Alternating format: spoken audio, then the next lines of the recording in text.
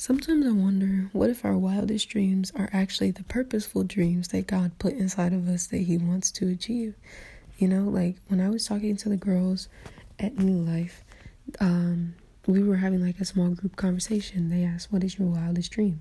And everyone's wildest dream seemed like something that they could actually do. It seemed like something that God may have put on their hearts. For example, Hannah, she said that she wanted to start a church, like she wanted to be a church planter, and I could really see her doing that. And then Bowie, she said that if her wildest dream was a big one, but she could do some of this, was to have every child in the foster care system in a loving home.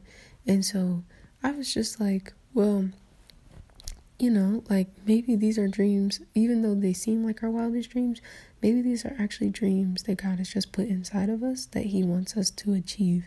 And so what is stopping us from achieving our wildest dream? I mean, what is preventing us from doing that?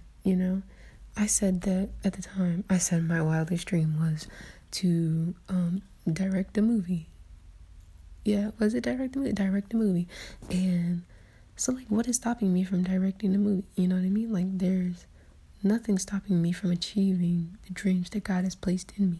The only thing that is happening is it's a little bit of a delay because it's a process that I have to go through before I can achieve these dreams. So it's really just about waiting and trusting in God, and just being in the moment, I guess.